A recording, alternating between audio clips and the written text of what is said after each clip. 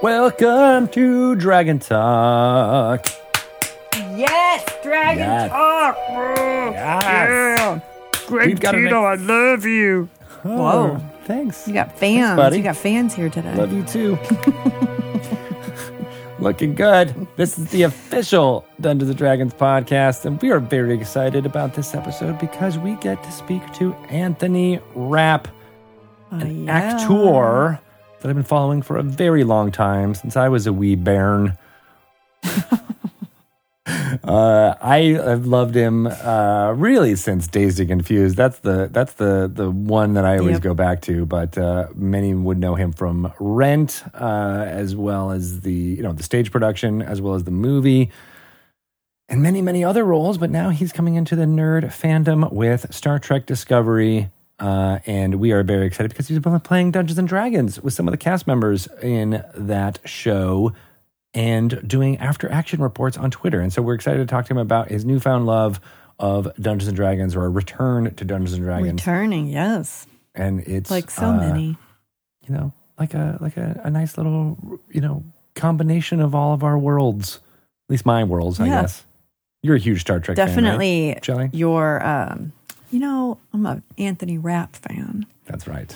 And maybe now, I could, add it to my television repertoire.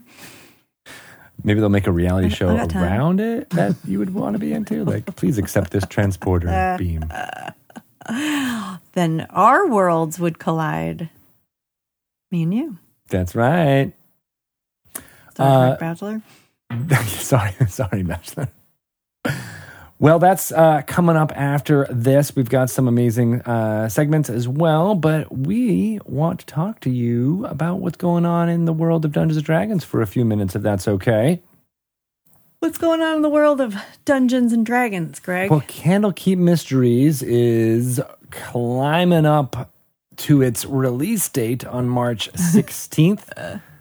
We will be able to tell you even more about that in weeks to come, as we're setting up some previews with some of the designers around the adventures in that. It's an anthology of 17 adventures on the shorter side. Might even call them modules, as they used to be called back in the day. And they're all around a library fortress called Candlekeep in the Forgotten Realms that people have been knowing for a long, long time. And their mysteries. Like, how cool is that? Right? You can find out what's happening in each one of them when it drops on March 16th. Yes. For levels 1 through 16.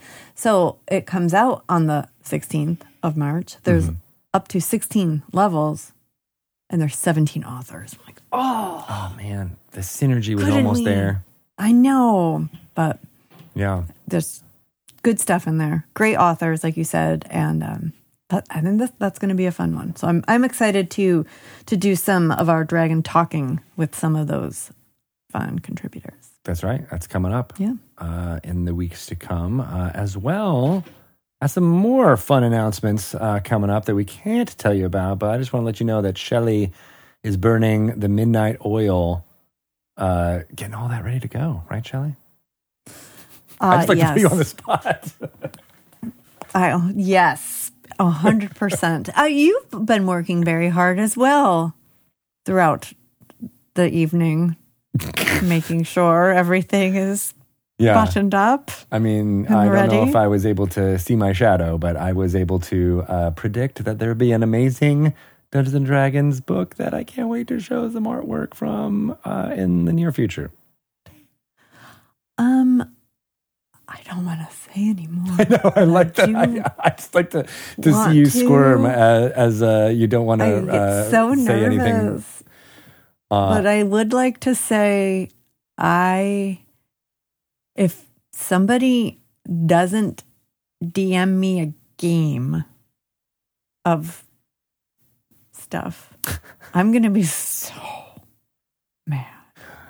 Ooh. I need to play this thing. Very well. I need to. That's an endorsement there, if I've ever heard one. Like, it needs to happen. Mm-hmm. I agree. Okay. Seattle is, as we're recording this, about to be covered in winter stuff. And I think you mentioned it, that it's like we're having our own Rime of the Frost Maiden moment here. We really are. Yeah. Yeah, so this is a great time if you're in Seattle to just hunker down with maybe a little Frost Maiden D&D tonight. Yeah, go to Icewind Dale because it'll look like Icewind Dale outside for at least a little while. Perfect backdrop to any cold, revenge-laden adventure. West Icewind Dale, if you're Greg and Shelley. What? Because Like West Seattle, got it? West Seattle. Yeah. Yeah. Yeah, I funny love that if we you live live in here. West Icewind Dale. Me too. Hey, I owe our listeners an apology. Oh, okay. As you know, dear listeners, Greg and I are writing a book about Dragon Talk. And because as part of writing this book, I have to listen to interviews of Dragon Talk, in which you may also know is that I have this like really strong fear, phobia, negative reaction to hearing myself talk. But I'm doing it. I'm doing it for the book. And I really, these are some good interviews, I will say. However, listening to me, it's probably something I should have done like 6 years ago when we started this podcast, and I could have worked to improve upon a few things. Like, my laugh is really loud, and that is not okay. And I am very sorry, because for a lot of people, it comes out of nowhere, and it's like in your ear, and it's, I need to have a podcast laugh. And work on that, or move away from the microphone, as Ryan would probably say. And I also realized that I say like a lot, so I need to work on that as well. I didn't notice that. There was a lot, but that's okay. I mean, that's how people talk. You know, there's certainly ways that you can improve to, I mean, I say a lot when I'm in the middle of coming up with a question or just trying to get thoughts out. And I just did it just there. And it is, I say and. I've been trying to use and as the emphasis instead of going just and there were certainly comments and people who have said that in all of my life as far as public speaking goes. And part of me is just like, well, that's how people talk. So I don't think there's anything wrong with saying obviously if it comes out too much and you're probably being a little bit hard on yourself, try to work on it. But I don't think it's, inherently a bad thing because that's how we communicate nowadays. That's really nice of you. We like to lift each other up, Shelley. We are lifting each other up. I will say that there have been some interviews where I laughed out loud. LOL. I'm like, oh my God, we're so cute. We're really funny and we really like each other and it's fun. That is true. So it's fun to go back through those archives. It is fun. And I'm hoping that this book will inspire more people to go back in there and enjoy the journey from whence we came. Right, Shelley? Mm-hmm.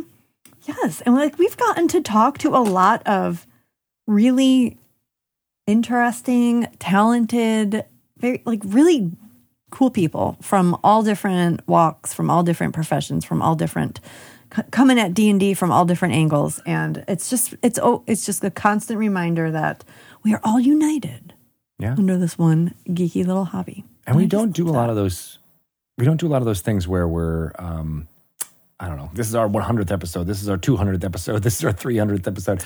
But we've hit all those milestones and let them go by. And so in some ways, I think collecting our thoughts about this book has been some of those retrospectives, So we're making up for lost time by putting it in book form and allowing us to kind of celebrate this long breath of the run of Dragon Talk. And thank you, everybody listening who has been, paying attention for all this time, as well as supporting and offering, different thoughts and ideas about, segments, about interviews, all that stuff. It really is, I think, a cross-section of the D&D community, and we hope to continue doing that with your help going forward.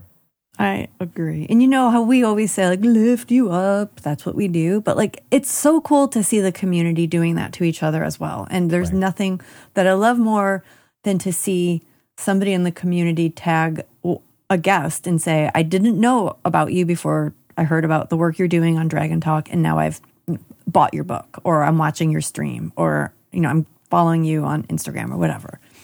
So like, you just, even to take the time to tell that person that you're doing that and you appreciate the work that they do. We got a good community.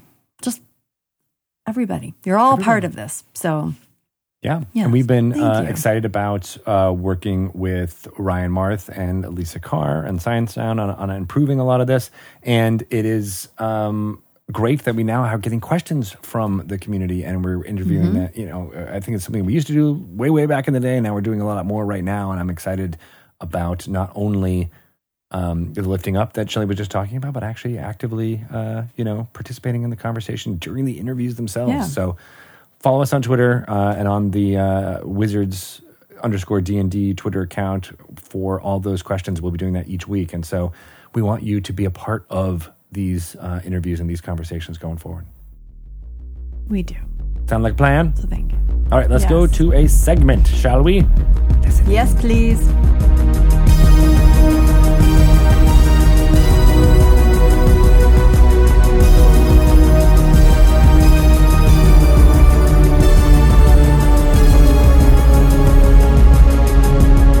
Welcome to another random character generator.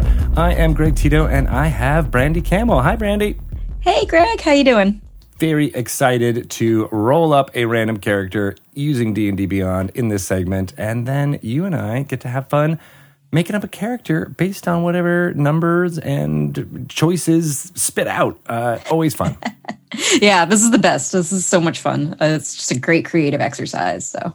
Yeah, and I'm hoping folks, take a listen to this, get inspired, and perhaps even if you like the character, you can use it as an NPC in your game or as a PC if that's something that you're looking for.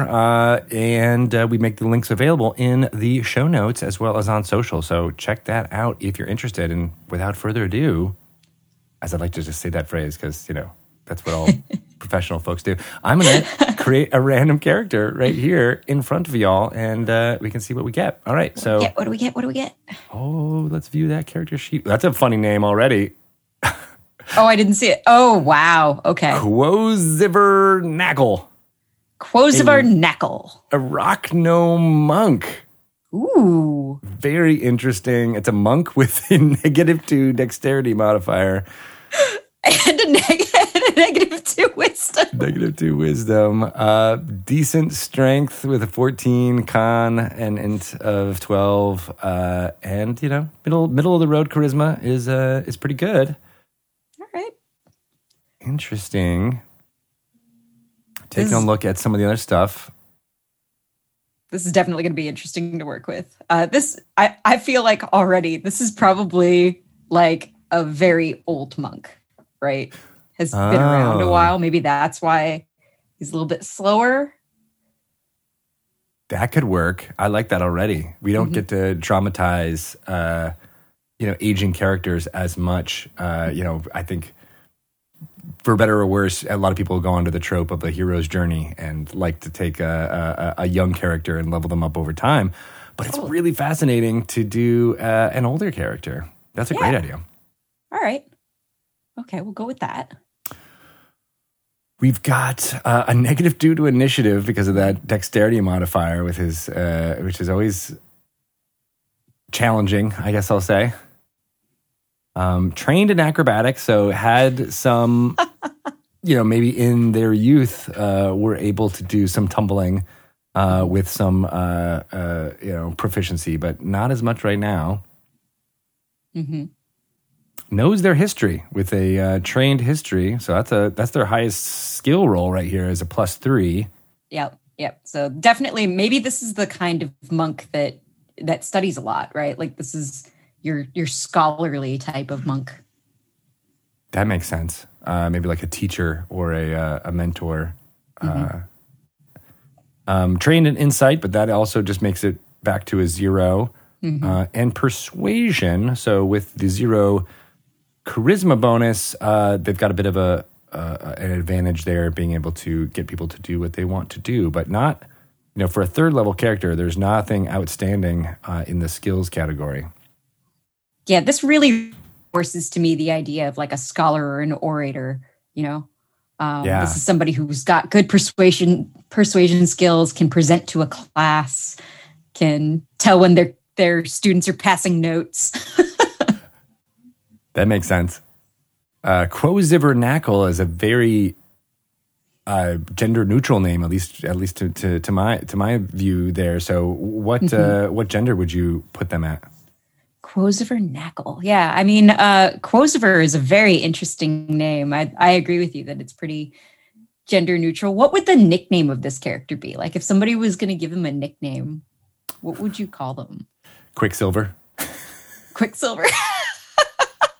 Maybe that's a joke on their -2 dexterity. They are fast though for a gnome, especially. Yeah. I mean, I think that's a monk feature. But having a 35 speed is pretty good. I kind of like the idea that maybe this is somebody who speed isn't they're physically moving fast so much as that they're really good at finding the fastest way between 2 points. Especially with that higher intelligence. It's like, maybe cut corners in the courtyard to get where they need to go a little faster. Oh, that makes sense. Yeah. I like that. It's almost like a Beautiful Mind type of, or Sherlock calculation that happens in order for them to get to point A to point B as quickly as they can. Yeah. Here's something interesting. Their background is Waterdavian noble. Interesting.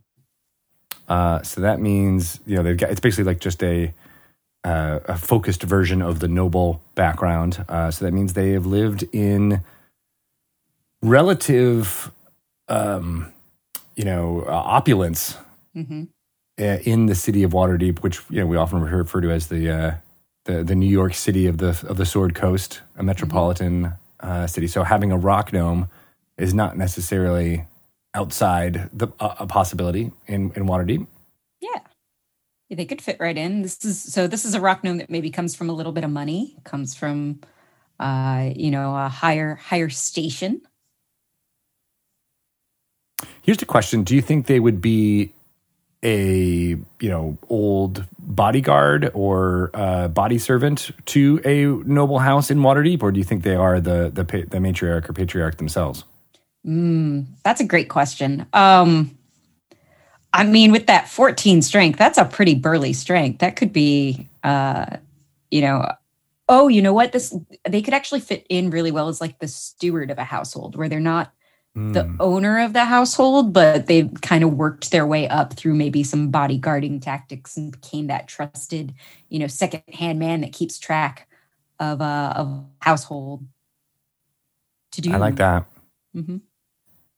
So kind of like a major domo of a Waterdavian house. Looking at the monastic tradition, it's a way of mercy.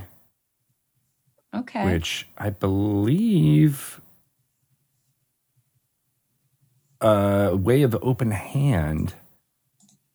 Trying to open up more details on that. Mm-hmm. Why don't you talk while I do that? Let's see. So the way of mercy, that's interesting. So this is kind of they're wandering physicians to the poor and to the hurt. That's interesting. Is this somebody who decided to retire from this life? Or maybe they just kind of exercise these skills within the city of Waterdeep, or within even just the household that they watch over. Yeah, so they do have, the Hand of Healing feature, which gives a mystical touch that can mend wounds. Okay. By spending key points. So it's basically like a was it Mistweaver? Is that the subclass in World of Warcraft? Yeah, it's got that kind of monk tradition going on here. Yep. Yeah, but I like that they were retired from that tradition. Like that's what they used to do. They used to wander as a Way of Mercy. It looks like some of the detail of that background says that they wore cowls and cloaks and were in many ways the bringers of the end of someone's life as well as healers. Mm-hmm. So part of me wants to think like that they performed some service for a Waterdeep noble and was offered a permanent residence as steward in so doing. What do you think about that? Yeah, no, I'm digging that. I'm digging that for sure. That maybe this was a serendipitous encounter that happened way back when, and it's just kind of paved the way for this character's retirement. I'm definitely kind of starting to lean male on this. I kind of like the idea of like a little elderly man rock gnome who's made this was his life's journey, and this is where he's arrived at. Yeah, I like that too. All right, so Quo-Zivernacle is the male major domo of a Waterdeep house. They've got a lot of tool proficiencies here with leather workers' tools, tinker's tools, poisoners, and herbalism kit. I think that comes from the Way of Mercy. Mm-hmm. They also know how to play Three Dragon Ante. Yeah, that comes from the Waterdevian noble. Definitely a favorite pastime. I have, maybe just because I've been watching Star Trek Next Generation and looking forward to the poker scenes, but I like that perhaps that is a place where servants and nobles come together and play a game, on a weekly basis, almost like a ritual to gamble together. Mm-hmm. And maybe it's the kind of thing that like the higher up nobles, they do under the cover of darkness so that they're not seen commiserating with the rabble. Right. Yeah, I think that's really cool. And that would go into having insight trained, even though they might not be good at it. So maybe they lose money more often than not, or he loses money more often than not. Yeah. I can definitely see that. So the thing that's really interesting here for me is I can't get over this 6 wisdom monk because this is a monk who's not great at the monkly duties, so or a lot of the skills that being a monk gives you. So what do you think is the way to kind of navigate around that? Is it that maybe they had an experience early in their life that resulted in a dropped wisdom? Or do you think it's more of no, this is somebody who's just kind of persuaded their way through?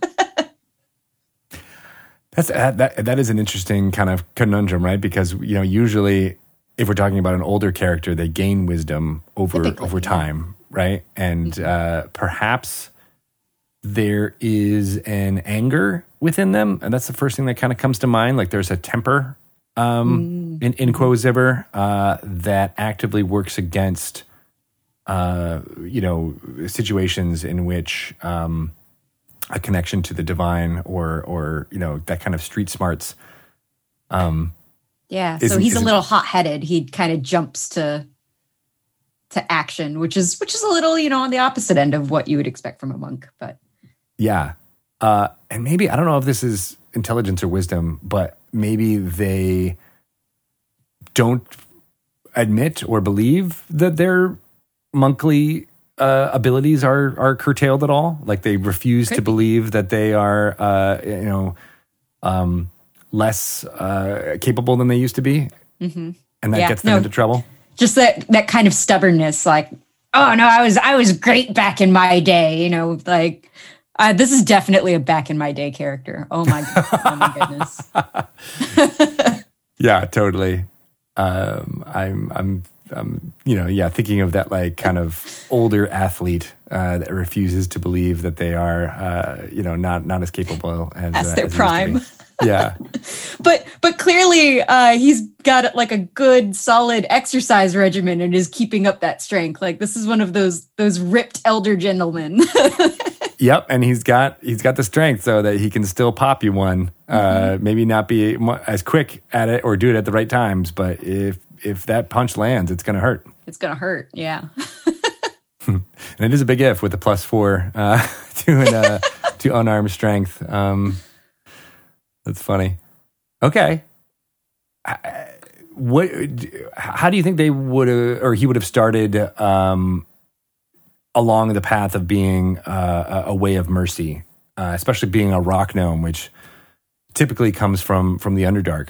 Yeah, that's really interesting. I think that there's that might be a kind of a fun twist, especially as a rock gnome that came from the Underdark. There's a lot of really poisonous stuff in the Underdark. So maybe that was his kind of his initial goal, was to really master that side of being in the Underdark and being able to deal with those things and help other people with those things. That makes sense. And then was somehow exiled to the surface, or chose to go to the surface? I mean, I could really see it either way. I could see it, maybe there was a young Waterdavian noble who went adventuring in the Underdark, and Quoziver was the one who saved him from a nasty encounter with like a spider or some poisonous spores or something. Oh, I like that. Maybe even through the Out of the Abyss scenario from a few years back, that the Waterdavian noble went into the Underdark to fight the demonic hordes that were coming up, and met Quoziver then, and then asked him to return to Waterdeep and serve his house. And yeah, I could see that. Yeah, that seems like a really good hook in for Quoziver. Yeah, I like that a lot. Okay, what we got a little bit of an image in my mind about what Quoziver looks like with you said the buff older man. Yeah. Do you think he accentuates that by wearing open shirts very often? I think if he doesn't wear open shirts, he definitely wears like tighter fitting ones, right? Like just I imagine him in like a very trim vest, something that's like classy but tight. Where you can totally tell that he's got big shoulders and guns underneath. Yeah, for sure. That makes sense. Maybe this is wrong, but I have the maybe it's the low wisdom that he pulls that shirt off and that vest off very often. Yes, absolutely. No, he just owns it. Whether or not it's, he's not necessarily, he's got the train and insight, but it's not very good. So maybe he's not reading the room, but he owns it anyway. That's his. No, I want him to go like all Hulk Hogan and throw down as quickly as possible. Maybe when being, bluffed in Three Dragon Ante. I could see him flipping that table, which, like, for him is more of like an above the head movement, right? he's benching the table.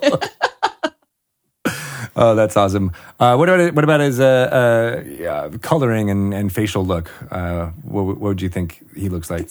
So we've talked about him being older.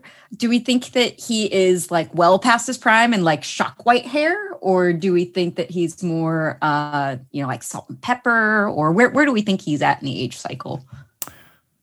I think salt and pepper, probably more salt and pepper, honestly. Okay. And that, rock gnomes, I think, have lighter coloring anyway. So, his skin has, kind of,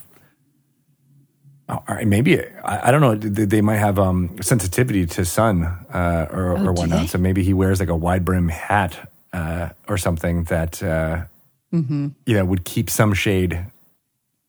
Some shade out of the way, yeah. Yeah, or maybe that's the cowl thing. Maybe he wears hooded cloaks or something like that. I love the idea of this like tightly trimmed vest with the cowl.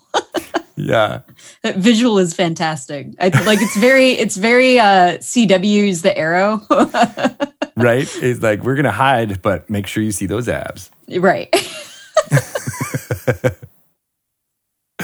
All right, that's cool. All right, what is the final question here? What does Quoziver sound like? What kind of voice would you give him if you were dramatizing him in a D&D game? Oh, man. I mean, he's still got to have that kind of higher pitched gnomish voice from being a smaller character, but he needs to also have grit to it, right? Like, there's I got there a little bit earlier where it's like, back in my day, we did things this way. I like that. Oh my God, that's so good. I love that mashup of high-pitched gnome with grizzled, cowboy kind of feel. It's hard to pull off, but if you can, I think you'll nail what Quoziver sounds like. Mm-hmm. I think so too. Okay, I think we've got a solidly built character here in terms of like personality and where he's come from, background. Yeah. All right, so let me give it the summary here. So Quoziver Knackle is a rock gnome monk with not great agility or decision-making skills, but he followed the way of mercy when he was in the Underdark and helped people, his own people, as well as visitors to the Underdark if they were injured or encountered poison mushrooms. And in doing so, he assisted a noble from the city of Waterdeep, perhaps during the campaign against the demon hordes in Out of the Abyss. And due to that service, was asked to follow the Waterdeep noble. We haven't given the house out, but we'll let people, figure out what house they might want that to be, depending on whatever story they want to do.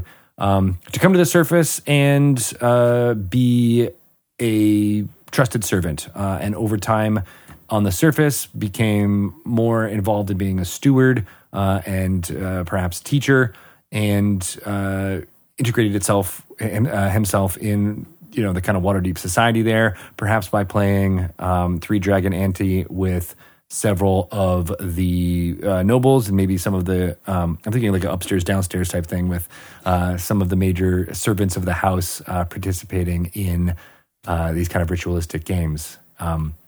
He's on the older side, definitely graying, keeps up with the training regiment though, so he's well muscled, and he wears a catwall when he's outside to protect his skin from the sun. But when he does take it down, he's got mostly graying hair and a lighter pallor to his skin, and always figures out a way to rip off his shirt at some imagined slight that is done either through the gaming or by making fun of his lack of manual dexterity. Because he drops things. Definitely. I don't know if that's true. Definitely. And he's got a nice blended voice that has high-pitched notes, but also a grizzled type of way to it. Mm-hmm. Does Perfect. that all make sense, Brandy? Oh yeah, that makes tons of sense. I love this guy. I think he's great. Quoziver Knackle, very interesting character, fun to put together. Thanks so much for going along this journey with us, and thank you, Brandy, for all those ideas. So fun. Of course. This is always a blast. Thanks for having me. Yeah, so we will, again, make this character available through a link, and I'd love to hear any stories about Quoziver being used in your games or what other fun random characters you come up with. So thanks, everyone, and that's Random Character Generator.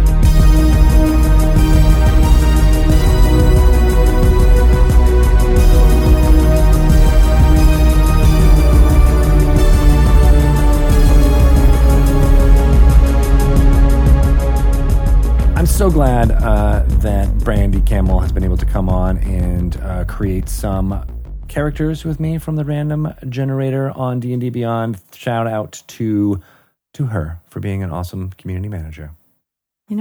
She is awesome.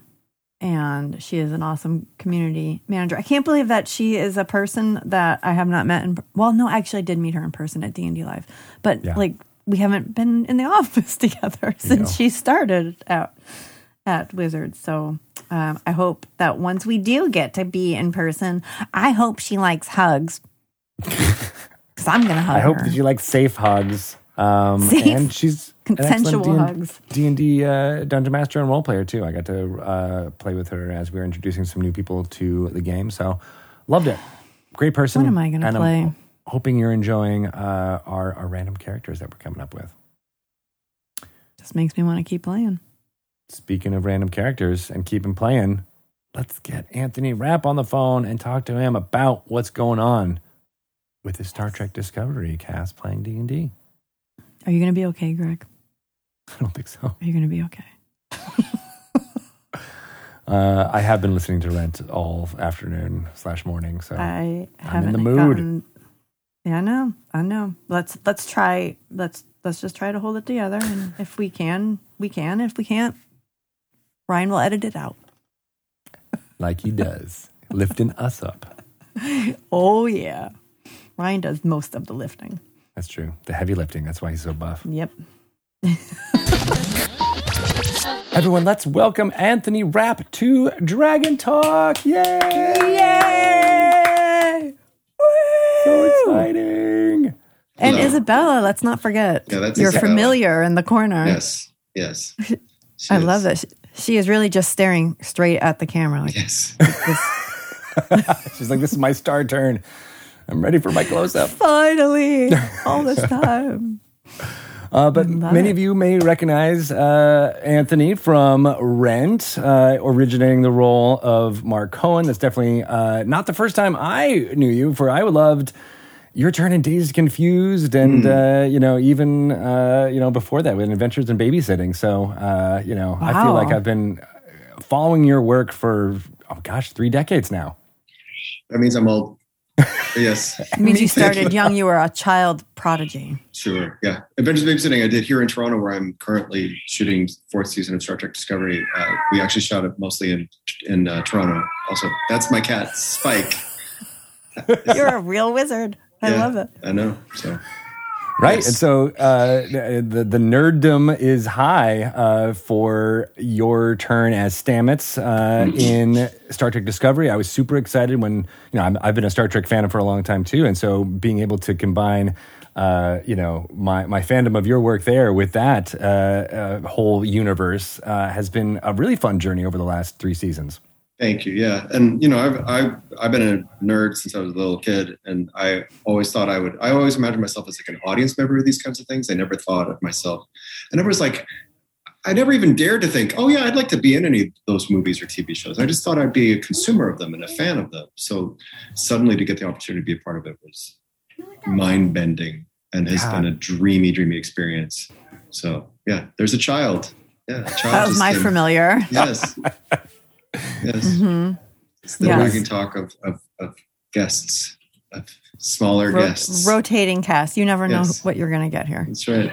Cats and kids. Yes. And Yeah. I've got Dragon Minis, making their appearances as much as possible too. Sure. If we see them moving in the background, then I'm going to have a real problem. Give me a heads up. That's awesome. Greg.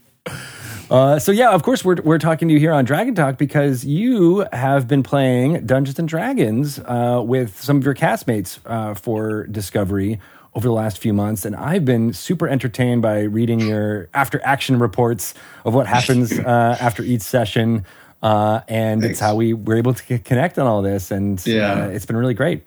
Yeah, thank you. I actually have also been doing some recaps of I'm in 2 campaigns right now. So it's like an embarrassment of riches after not playing since I was like 12 until now. COVID thankfully gave us the opportunity to figure out we can actually have games with people that you're not in the same room with, which has always been the problem, right? Yeah. Getting enough people in the same town or city, at least in my profession where I'm traveling so much. So it's been a great thing.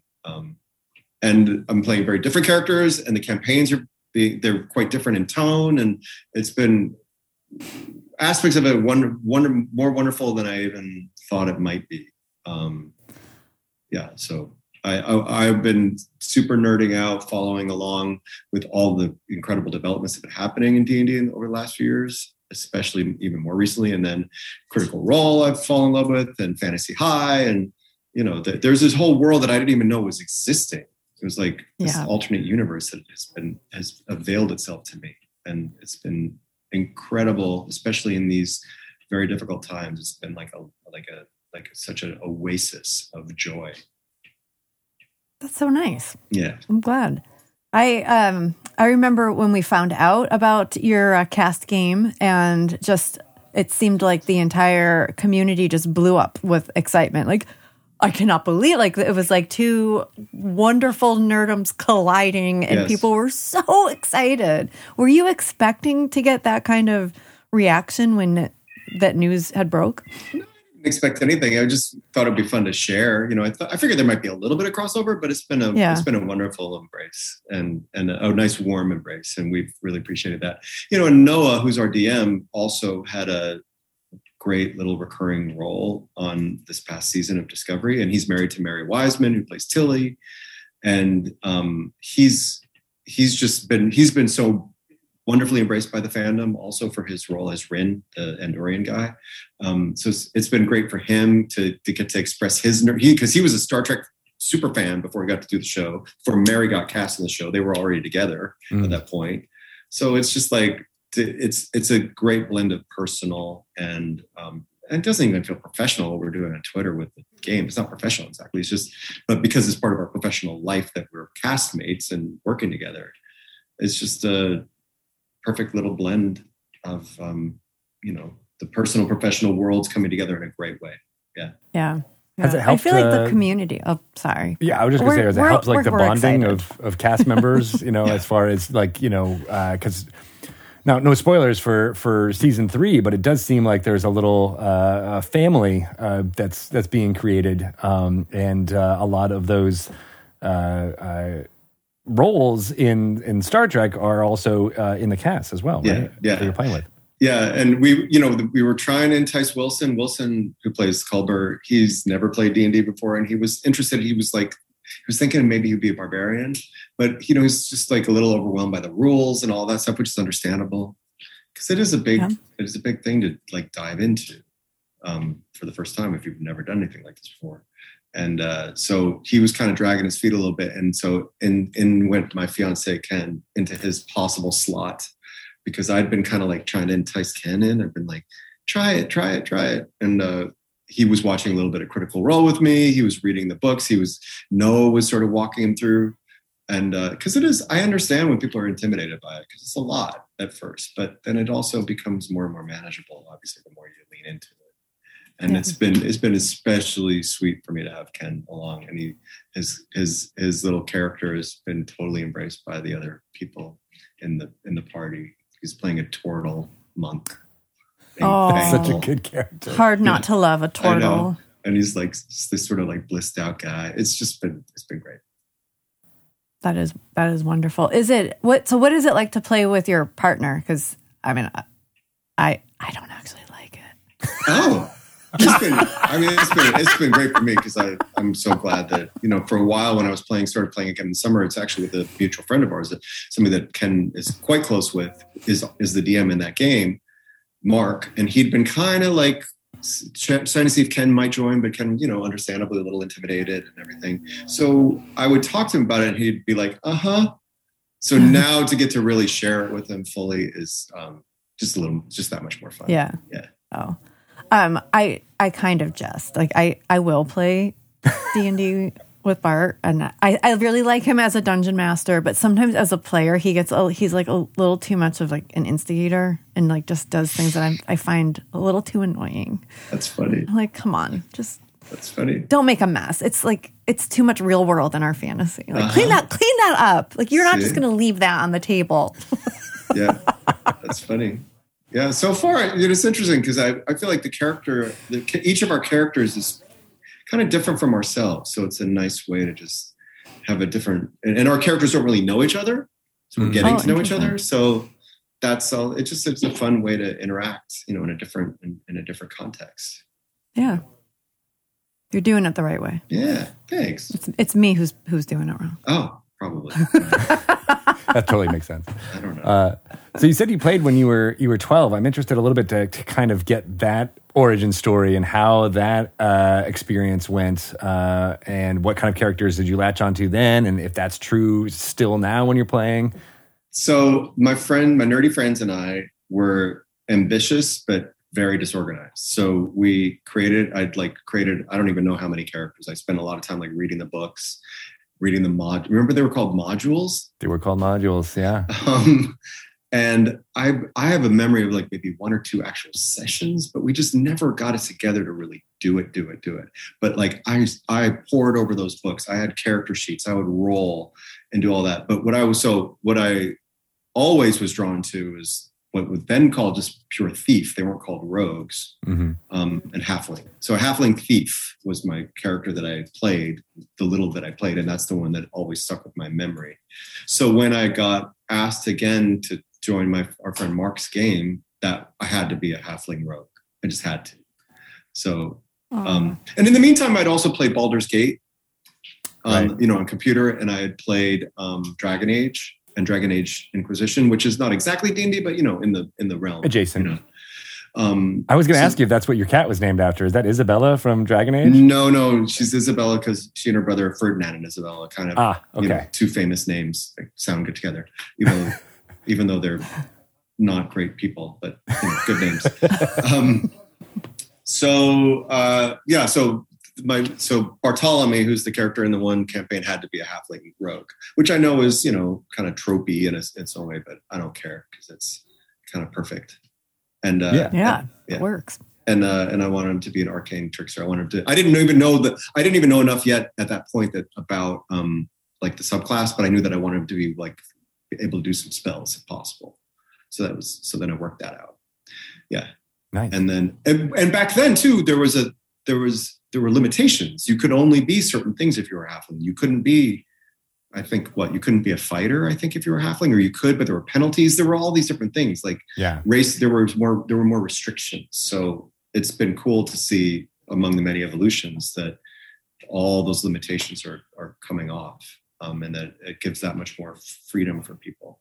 Yeah, and there's even more changes to come about like how we can think about the different lineages of halfling and elf and how a lot of those mechanical restrictions, I think make sense back in the day because they were like thematic and like, that was what they were going. And then we're realizing now that just the amount of stories that you can tell when you give people the freedom, it's such a better trade-off, right? Because it just expands on the creativity.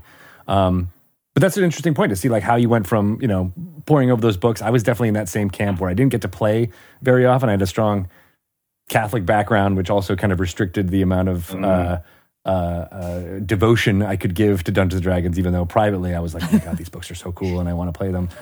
Still only had a few sessions as I was a kid. But then coming into it as an adult, it was really nice to just experiment and have that sense of play again. And so it seems like you're having that same, journey with discovering this again in 2020. And I love games in general, and I love like figuring out games and systems. And I knew that that part would appeal to me. And I thought the role playing would be fun, but I didn't expect it to have quite so much resonance because I'm an actor. So I get to do that for a living. So I thought, that's, that'll be fun or whatever, but it's actually become so much more fun and so much more interesting than I even would have anticipated. The opportunity for collaborative storytelling. As an actor, I'm given a script, which is great. I get to bring other people's words to life. Like we get to create our characters together, but it's sort of handed to you. And I love that part of my job. It's my job to bring that to life. But then there's something extra special about having it all come from within. And then what happens between us and these wonderful moments that happen just because we decide that that's the way it's going to go, and then of course what fate does with dice rolls and all that stuff too. But the unexpected, the mysterious nature of not knowing exactly how things are going to play out. And what, I have an idea of who these characters are, but I'm also discovering them over time and they're growing and changing just as human beings would, or elves or whoever, but as beings would change. And that's something that I didn't anticipate until I actually got in the thick of doing it. That has been incredibly rewarding. Yeah. I guess that's true too. I'm like with a character that, like you said, you're given a script, the beginning, the middle, the end, and same. Well, you're also, playing a character. How much freedom do you have in the characters that you play to kind of add your own spin on them? Certainly not the way you can with D&D. Yes.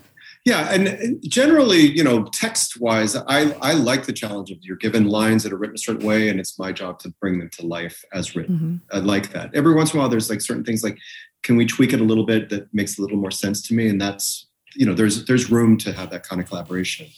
And I like operating inside those restrictions. But yes, when it's all up to me, it's a totally new world. And I've done some improv before, I have experience with that. So that wasn't so foreign, the idea of improving, but I just didn't expect it to have the kind of resonance, the emotional life and richness that has come to be in our games. And there's moments already. We've had like, I guess, I don't know, 12 sessions maybe of each or so. So it's not a ton, but it's enough to like really have some things that stand out and things that I don't think I'll ever forget. You know, little wonderful little surprising moments that have happened. And sometimes those hit harder because they're organic and improv in the moment than they would be if it was scripted work, right? Yeah, exactly. Yeah. Yeah, because it's I you know, that's happened to me as dungeon master or as player too, just being like, I didn't know that I was going to have this emotional response or do the things that I'm choosing to do. But in this moment, it feels so right. And that's where I think this game kind of transcends and becomes, you know, that collaborative storytelling that you can't really get in other formats. Yeah, I don't know what else it would be. I mean, an improv comedy kind of, but those are like little bite-sized chunks, you know, something that, you know, goes over time like this. Yeah, I don't know if there's anything comparable to it. The only thing I've found is like music. You know, sometimes the improv music, the back and forth between the audience as well as the band or the performer can sometimes feel like that, but it still feels very, very different because they're not dealing with swords and bows and arrows and magic. And real life. And you know, the Grateful Dead is up there. They're like, they're raising the dead in their music, but not so much in their spells. And I'm starting to, you know, toy with the idea of DMing and that it certainly appeals. It's a little intimidating, you know, like the scale and scope of what's possible feels like, wow, so much. But I wonder when I know that DMs have plans and I know that they have notions about what can happen and they set things up, but of course anything can happen. So like, do you find as a DM yourself, do you find like hard to divorce yourself from what you thought the way something was going to go? You know? Oh yeah. Shelley, you can talk to that. That was a bad experience. So I am desperately trying to get myself to try DMing again. I want to. I really, really want to. But I had a bad try at it, and because of I stuck too much to a script. I never anticipated even being a player myself, and I know like, we're a wily bunch, and we often don't do what's planned, but I did not anticipate what would happen if the players didn't do exactly what I thought. I couldn't think. I panicked, and then I couldn't ever catch myself up to that of just being like, okay, fine. So they went into town instead of into the woods. Just make what was going to happen in the woods happen in town. I know that now, but I did not know that then. So the whole thing just went. And I actually was probably like angry at the players too because they didn't do what I wanted. Wait, was your husband, was Bart in? He was not. He was not actually. They were the nicest. It was a wonderful, nice group of people that was just like willing to let me practice on them, and they wanted to help me. And I was just so like, I'm so ashamed and I'm terrible, and I'm really kind of secretly mad that you guys didn't go into the woods, and so now I don't even want to play with you.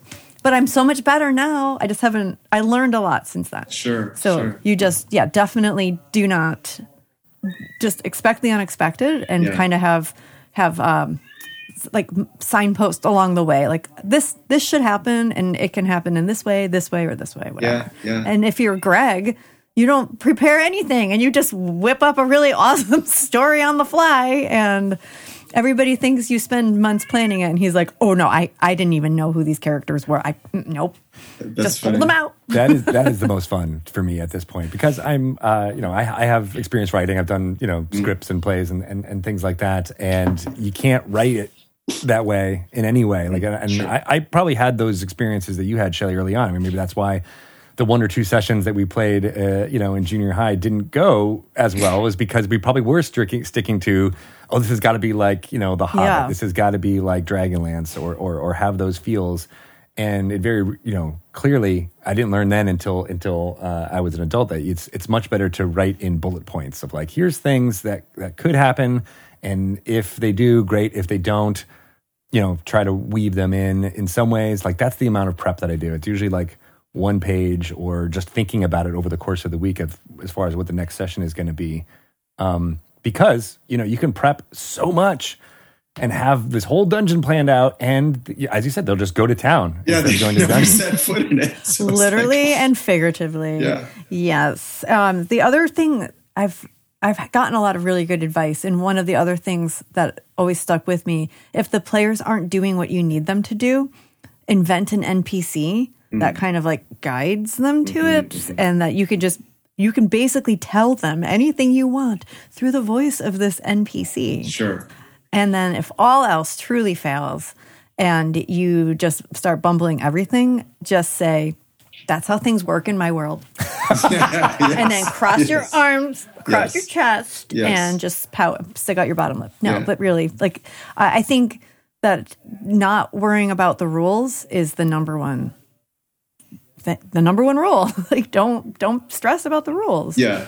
When you say the rules, you don't mean like, you mean what you think, what rules of what people think DM means, or Yeah. what, yeah. Or even like the actual rules in the game. Like, you can break all of them. And I know this to be a fact because the people who write the rules were the ones who actually told me that. Yeah. I remember like Jeremy Crawford would say, "Oh, don't worry about those rules."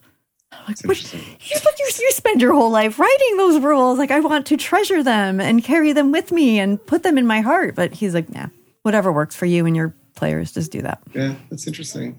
Yeah. I've really been loving, as I've been developing these characters too, like filling in gaps of their history as I learn more about the world itself too, and say, how I think that this little piece of their life resonates with this, and I share that with the DMs and just give them. It feels like I'm giving them little things that they can maybe play with down the road. I don't know if it'll pay off or not directly, but it's just a way to have that kind of collaboration too. Here, this is something else that I've thought of, and here's something else that I've thought of, and these are some more little details that I came up with. So do with it what you will, kind of thing. Do you do that with the other players too? Do you guys work on your backstories together? No, because in each of them, we all did. None of us knew one another before we joined together. So I've liked that approach in this case of like getting to know each other, and like we get these little clues, and like in the disco game, we call it disco, the discovery game. Blue's character Bink kind of revealed his story. He's a 13-year-old tiefling who didn't know he was a tiefling. He was adopted and raised by elves, and didn't start showing tiefling traits until puberty. So he started sprouting horns and a tail, and skin started turning color. And then his parents kind of freaked out because they're kind of religious. And so he shared that with us pretty early. He's this 13-year-old kid out on his own, like having left home because he's not safe there anymore. So he revealed that early.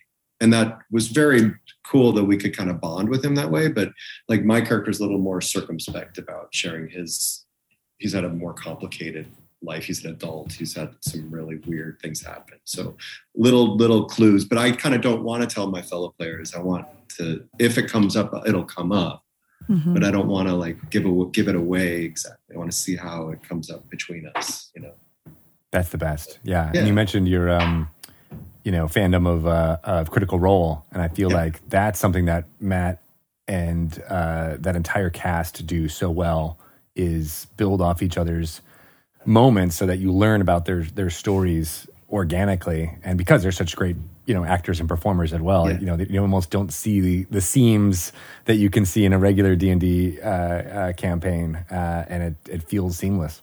Yeah, and that's happening, that's happening in both campaigns naturally. And I don't, maybe a couple of people in each campaign watch Critical Role, but it's not like something that people are consciously doing. Like, we want to do this now. We want to be like them. I think it's been a source of inspiration for me in the sense that I see what's possible in terms of the depths that you can go to in creating these relationships. Yeah, and I think there's that's no real recipe. It's hard to. I mean, you can't. It's magic when it happens, when you have the right group together like that. Yeah. And I think that's why D&D has been so popular now, is because of all of this video of people playing in different ways and different styles, and you have this wealth of inspiration for everyone. I mean, even just the experience that you had, Anthony, where you're talking about like, hey, we played it once and then it didn't work out and I didn't touch it for decades. I've heard that so many times, among so many people. And there's a very real possibility before the internet, before there was the sharing of ideas that we have right now, that you would have never played again, right? Yeah. And I think, by having more people see the style and recognize what they like about a certain DM or a certain way to play the game has allowed more people to continue to find the group that works for them and the dynamic that works for them, and then, you know, follow their bliss. Yes. And, you know, thank you, COVID. You got to find the silver linings when you can. You know, I mean, you must have knowledge of like it must be kind of just exploding in some ways.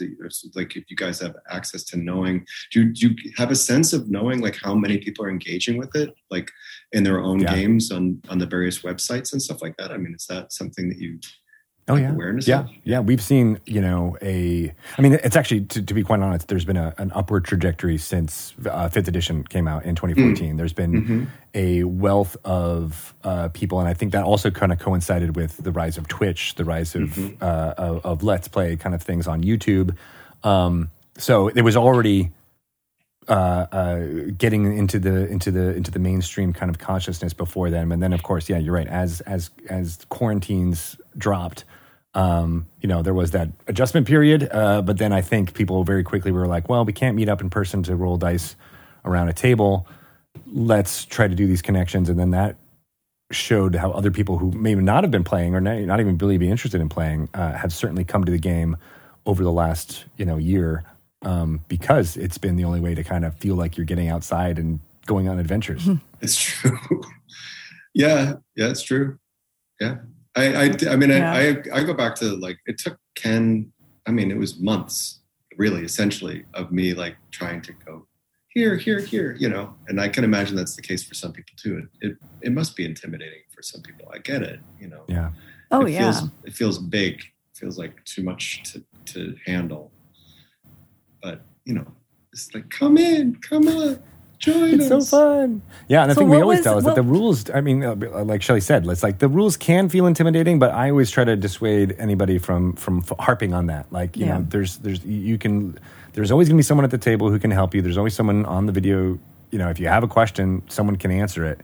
And don't ever feel, you know, like you can't walk into a game without having an insight, because, you know, they're big books. They're 300 pages. There's no way anybody's going to have a complete knowledge of that. What's important is just having the desire to have the imagination and you know, make those choices. That's really all that matters. But even that's hard for some people too. You know, just to say like, well, there's no rules. Just do whatever you want. Like that's a very hard thing for a lot of people to grasp. Is like, but I need some boundaries. Yeah. So I think it was you, Greg, way to do something. Yeah, that was it. When we were playing with some new people and you were introducing them to D&D, I think either you gave this advice or you actually did it, but you with those people that you can see like the paralysis, like choice paralysis, I can do anything, then it's better to give them some choices. Like, do you want to do this thing or this thing? Do you want to cast a spell? Do you want to go talk to a person? And then they slowly get the idea of what, you know, they can do anything. Because we're all, you know, people are used to like video games or board games or things that like they're a little bit on rails and you do have some choice. But yeah, I remember just trying to explain D&D to like my parents, and they were just like, but where is the board? Right. Who do you like? How do you walk around a board? Like, there is no board. There's nothing. Well, there can be a board. Yeah. Well, there can be. And there can be a representation of your character, but there could also just be nothing. Yeah, it's very possible. Yeah. Do you, when you're playing, Greg, are you DMing more now or playing or both? I'm doing more DMing right now. And I love having the physical things, and then that was missing for me when we were playing in quarantine. So I've taken to doing some digital things like showing maps and things through the computer, but then also having a camera so I can actually show the physical representation of their minis and how they're moving around and what the thing is. And I find that just adds just another layer of immersion.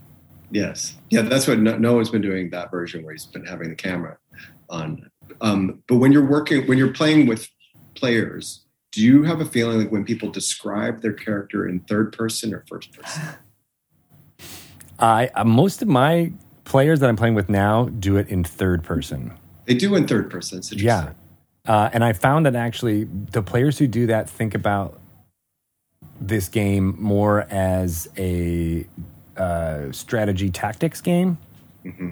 You know, they're not necessarily, and so I'm much more of I like story and tactics. So I like the blend, and I've been concentrating on trying to like, so what, you cast that spell, but what did it look like? What can you describe it? You know, how do you feel? What are the magic words that you're saying? Yeah. You know, even, 20 sessions in, I'm still kind of trying to prompt them. And I'm seeing, some cracks in them wanting to do more of that, but it's sometimes it feels like pulling teeth. Yeah, that feels like I understand how that could be like intimidating for people, but that's to me one of the very big joys is getting inside the head of another person. But that's the part that I'm an actor, so it comes a little more easily to me, Yeah, and I think honestly I'm dealing with like HR people and tech people and blah blah blah, and so they're very much more about the how do I win this encounter quickly? Yes. Have you had any character deaths? Yes, actually, Shelley's husband Bart was killed in like session 2 or 3. Oh wow! Yeah. Early on. Maybe he's better. Maybe he wasn't too attached to that character.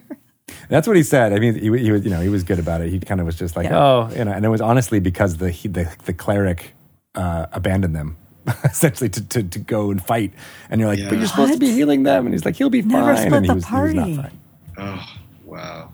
Oh no! What about you? Has there been deaths? Knock on wood. There was. So Bink is squishy. Bink's a little wizard, and Bink got hit by an Ankeg in this encounter, and I had forgotten. I was still getting used to it. It's my first time playing a druid, and that healing word could be a bonus action, right? So I was like, oh, wait, bonus action before the Ankeg hits him, because I just gone. I was like, oh, wait. If I hadn't done that and if Noah hadn't allowed it, the hit would have killed him instantly. Wow. Because it was a critical hit and it would have done, double damage to his hit points. Oh, no. And he would have been dead. And that would have been terrible for us because he'd already been hit enough that it would have just taken him down, Yeah.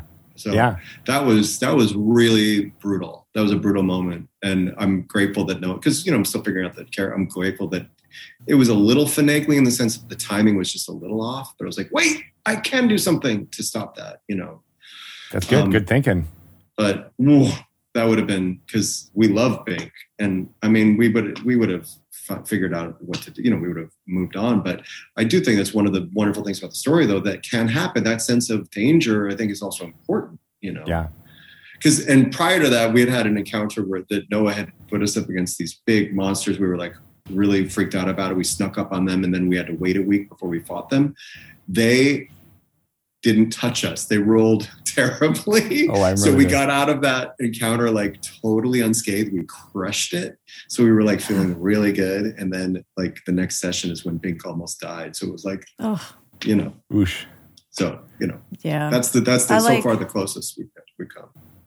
That's a good moment. I like that because that's now Bink might have different feelings towards your character because of what your character did to save them. And also in real life too, I'm sure. Yes. I remember when somebody saved my character by taking half of her damage. Otherwise she would have died. And I just thought that is the most selfless thing anyone's ever done for me. I think in real life, no, in my D&D, no, I think in real life too. Yep, I think it was. And I still love that person that played that character because he made the choice as his character to do that. But it does. It's hard to not meld real life with your fantasy life sometimes. But that's what makes it so fun. That's why those stories are so great from what happens at the table. And especially in this case, my relationship with Blue tends to be, I feel very protective to Blue and I feel this sort of parental feeling. And our characters have sort of naturally developed that anyway, just by given the nature of the character Blue's playing. So it fit in really well. And Ken's character got bashed around a bit last couple of sessions, but we were like healing him, but he kept getting knocked unconscious. But he never had to make a death saving throw. But sometimes you got to be the character taking the hits. Right. Sometimes, like to be able to let other things, to take the focus of the fire. Sometimes it's part of the job. I think it's a strength too of this edition because, where D&D is now, because there are those death saves. You have those dramatic moments, but it's very much different than early D&D, which was like, oh, you rolled a die, you're dead. That's it. There's no way to there's no even damage. It's just like, nope, save or die. And I actually had one of my early sessions. I was a girl in college was DMing for some of my housemates, one of who had never played D&D before either. And it was a similar thing where she was like, come on, play with us. And he finally agreed to play. He was a novelist, so he's used to writing his own stories. And one of those moments happened where I think he was like a table of food, and he ate some food. And as the module was written, it was like, all right, you make a saving throw. Oh, you failed it. You're dead. Oh my goodness. The campaign ended at that moment. Yeah. He was so angry. He was like, you told me that, and this was like, 3 or 4 sessions in. He was like, you told me this game was great, blah, blah, blah, blah. I didn't get a chance. I was just eating some food, and then all of a sudden I'm dead. We never played together again. And so they can very rarely go off the rails. And I just don't think those situations exist in the current iteration of Dungeons & Dragons. Yeah. You know what you're going to be getting up into. Sure. Yeah. That makes sense. Yeah. Yeah. And because there wasn't... alive. Yeah. That person who lost their character is one of those people that, is never going to, maybe not going to play D&D again because they had a bad experience doing it. And who knows what they're missing. Hopefully they had another opportunity and it was much different. But that's exactly the stories that we were just talking about. Like, some of your early experiences didn't go quite as planned, and maybe that kept you away from the hobby for a while. But hopefully you find your way back. I don't want my characters to die, but if they do, of course I'll live with. I'll get over it. I'm sure, but I'm grown quite attached to them. Well, I mean, that's the thing. As you get progressed in level, there are ways to bring people back. And so that becomes a quest unto itself. I'm thinking, gosh, the Star Trek analogy there of Search for Spock is huge. Yes. Right? Yes.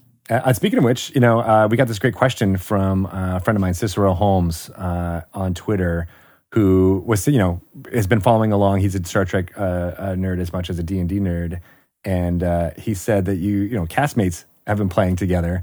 But what do you think the game would be like if, Paul, Hugh, Adira, and Gray were playing together? Do you think it would be similar?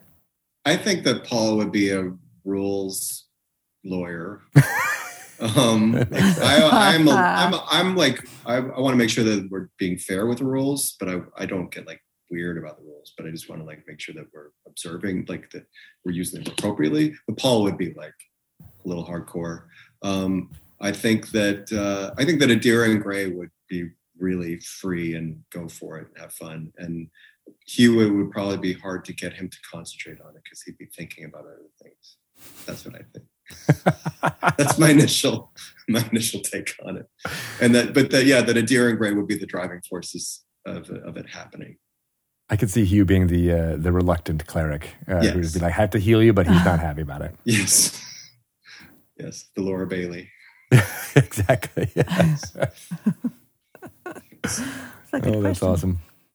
So you mentioned that you have 2 different campaigns going, and they're very different. Yeah. So what's the other one like? The makeup of the party is quite different. So in the disco party, we have a ranger, a druid, a cleric, a bard, and a wizard. So that's sort of an unusual makeup in some ways, you could say. And of the several of us are sort of wood elf heritage or nature. It's a very nature-y kind of thing, which is kind of interesting. And Mary Wiseman thought maybe in part because of the nature of what we're all going through this past year, we're all trying to find some way to connect to nature. And so that's how everybody just wants to be outside. Yes. So that's kind of informed that. whereas in the other campaign, we have a paladin and a fighter. So that right there, we got two sort of more classic kind of tanky, heavy hitter kind of people. I'm a rogue, which is its own kind of thing. And then we have a wild mage satyr. Whoa. And then, yeah. And then, sorry, who am I missing? And a cleric. So it's maybe a little more traditional in some ways, I guess you could say, in terms of the makeup. And we've adopted a goblin in that. There was a goblin troop that got decimated that we don't know how, and one of them was left, and he was initially fighting with us, and then our paladin, who's on this quest to like make the world a better place, like tried to reason with him and kind of keep him along, and now he's actually become a part of our party for the moment, and our DM is playing him, and he actually has become a warlock. He actually made a pact with some crazy god recently. So that just happened. So yeah, that could be good, or it could not be. Yeah. So far, and our paladin is kind of our leader-ish, probably you could say, and he's very much on a quest to like try to create knights of his order around the world. And so there's this kind of, I don't know, this do-gooder feeling there. And our other party, it's not that it's not do-gooder, but we're just a little more like, we're not quite so like trying to be crusaders. We've been asked to help out with some things, and we're trying to find our way. And we're very keyed into like what's happening in the natural world, especially. Like if people are messing with that, we're like, we want to stop that, kind of thing from happening. So it's just the tonally is just a little different, Are the styles of the games different? Because every DM usually has a different way of doing things, or have they been similar?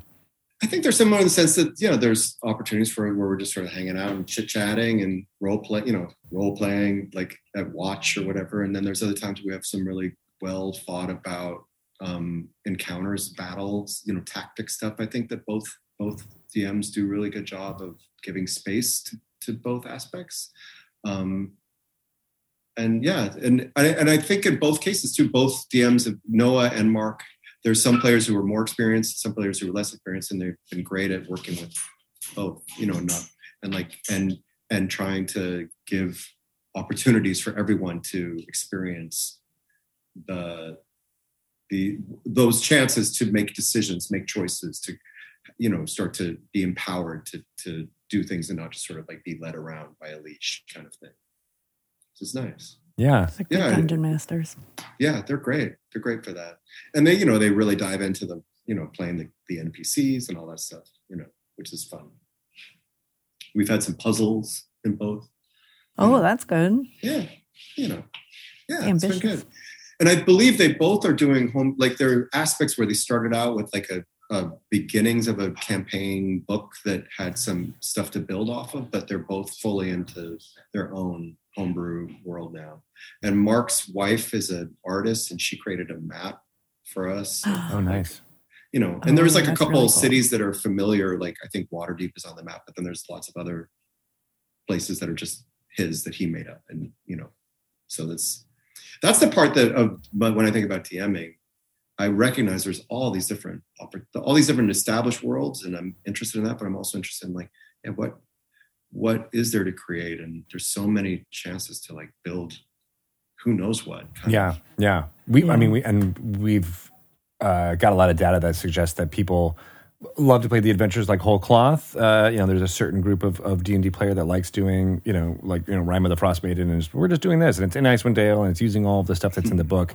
But there's, I think a very vibrant part of the community that just takes pieces, just like Mark the DM that was, Waterdeep is in my world, but there's also 6 other locations that I just made up whole cloth, and those are pulled from, I don't know, Star Trek, from Lord of the Rings, or they could be from anywhere, and that's the part, as a writer or a creator that is super fun, is to be able to have that freedom to be like, all right, this is fan fiction-y, but it really doesn't matter because it's just for an audience of 5 or 6. Yeah, exactly. Yeah.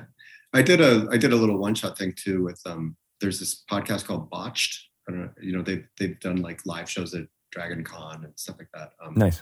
So I did a little one-shot with them, and it was set in like sort of an Old West setting. So that was just fun to live in that world for a minute too, with magic and D&D rules, but in a kind of, Wild West situation. So yeah. I mean, there's always that fantasy genre that we know and love, but there's so many different flavors of that. And then there's horror, there's sci-fi, there's all these things that, that I love when they get mixed and layered in and you're not sure, oh, wait, this is from something else. It messes with the tropes, as you're saying. So that leads me to another question from Twitter, from Dave Clark. I think you might have even actually responded to this on Twitter a little bit as you were thinking about it, so you might have had some thoughts. But Discovery, definitely Star Trek Discovery tries to take some of those familiar Star Trek tropes and turn them on their heads. Yeah. And as you guys are playing through the D&D and the fantasy and some people being more experienced with that and some people not, do you find that different players lean into tropes, or do you actively try to subvert them? How do you see those both groups of those players interacting with things that people might know from Lord of the Rings or Harry Potter or something like that?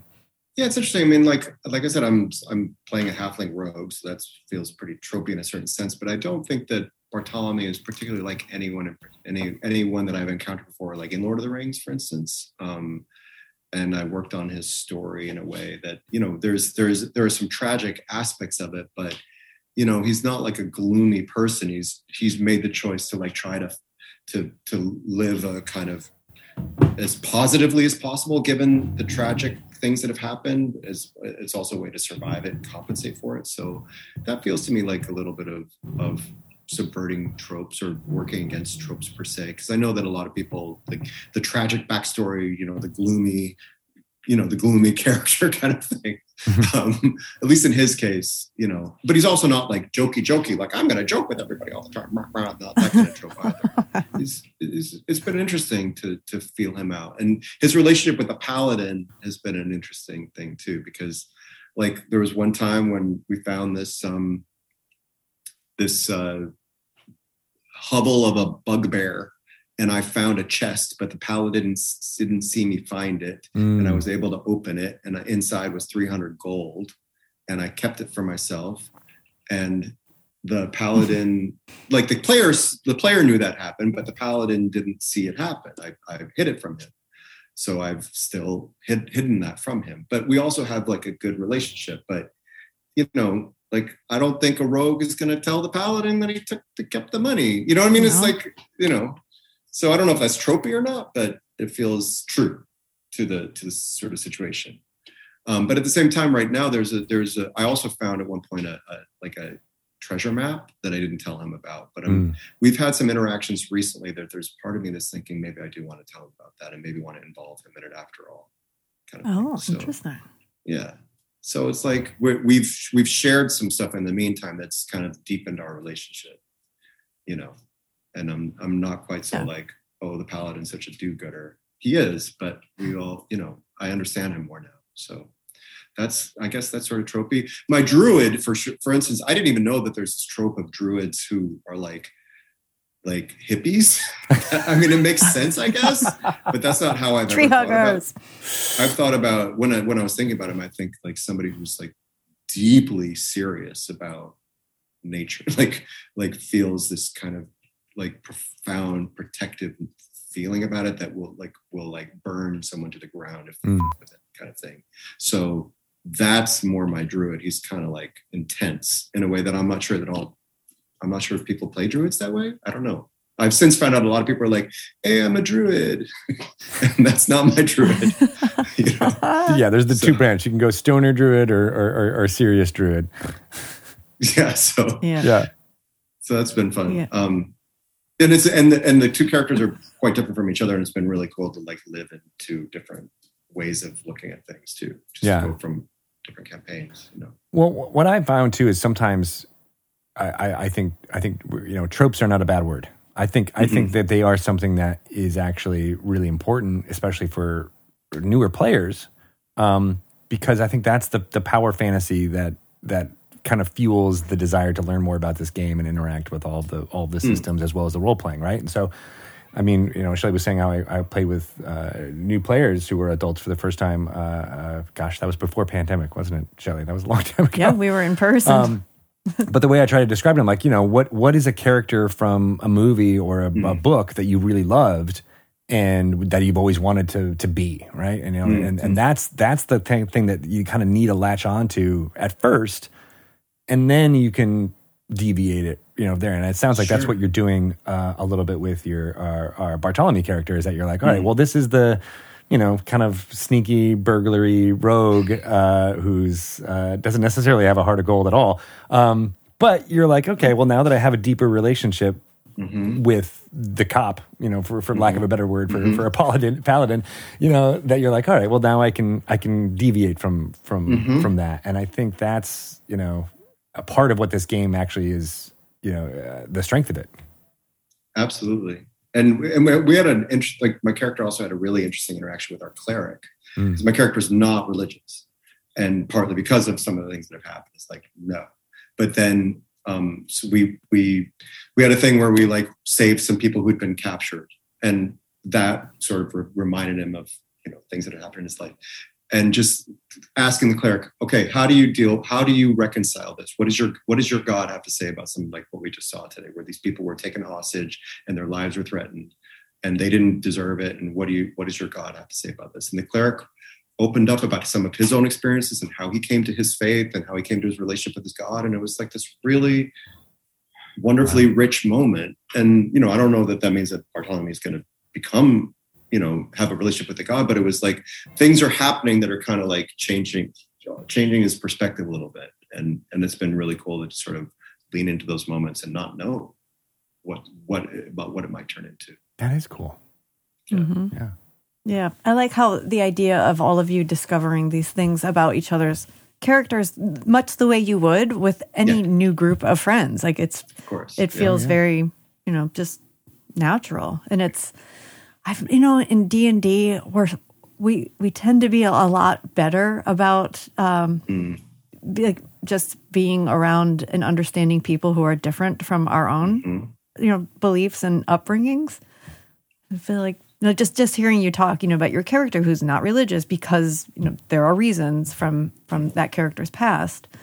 That's a real world, feeling that somebody might have towards religion. And then being around somebody who is deeply religious, there could often be just either like, I'm not going to deal with this person. I don't want to get to know this person. But like in D&D, you kind of are forced to have those relationships.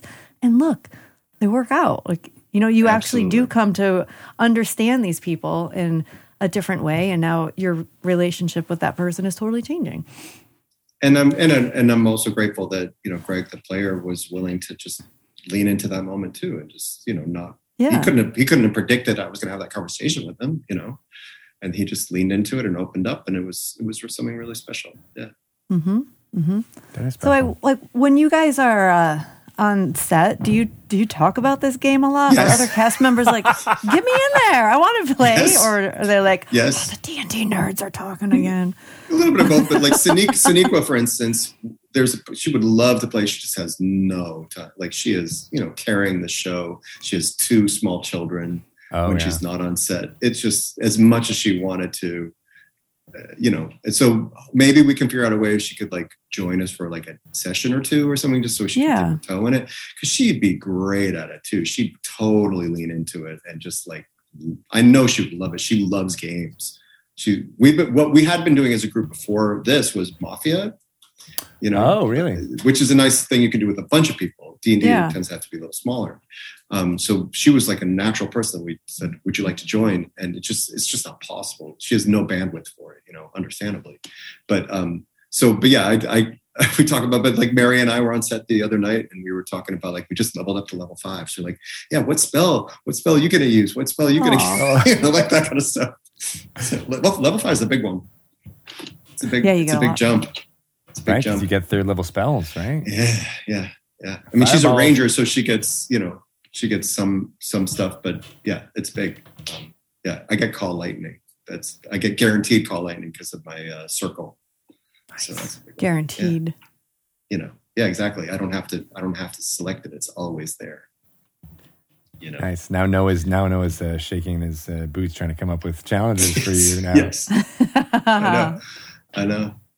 He's been throwing some good challenges at us. We've gotten to be pretty good. Like Little Bink has turned into like a damage. Like those wizards, they can hurt people from a distance. They can. I mean, they can get hurt too. You know. But right. They are squishy. Bink, but I remember, like, it was a great thing that Blue did in the first moment. Like, Blue is this kid just learning these spells. We have our first encounter, and Blue like hits, kills a goblin with, like a fire arrow or something, and then had a moment like that was weird. Like, is a little bit traumatized by it, which is understandable because like you're a kid, you're doing this, you have this power. But then also but has already grown into like his power in a cool way, but I think is also an interesting, like, how is he going to do with that over time? Like, you're giving me some good ideas for my next character. Now I want to be a teenager or just like a young character trying to come to terms with all of this power. Yeah.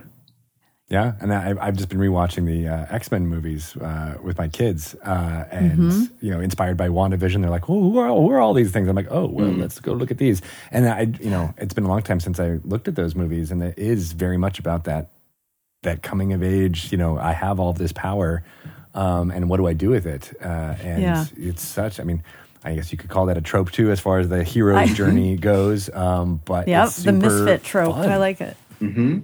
Especially as us being all old. Yes. Reliving those days again. Yes. Oh, the glory days. But it's resonant and true. Tropes work when they're grounded in a sense of truth too, and authenticity. Yeah, agreed. Like you said, there's a reason that they're tropes because they recur because they ring true. Right. Yeah. It's just if they become a crutch or they become empty, then I'm not interested.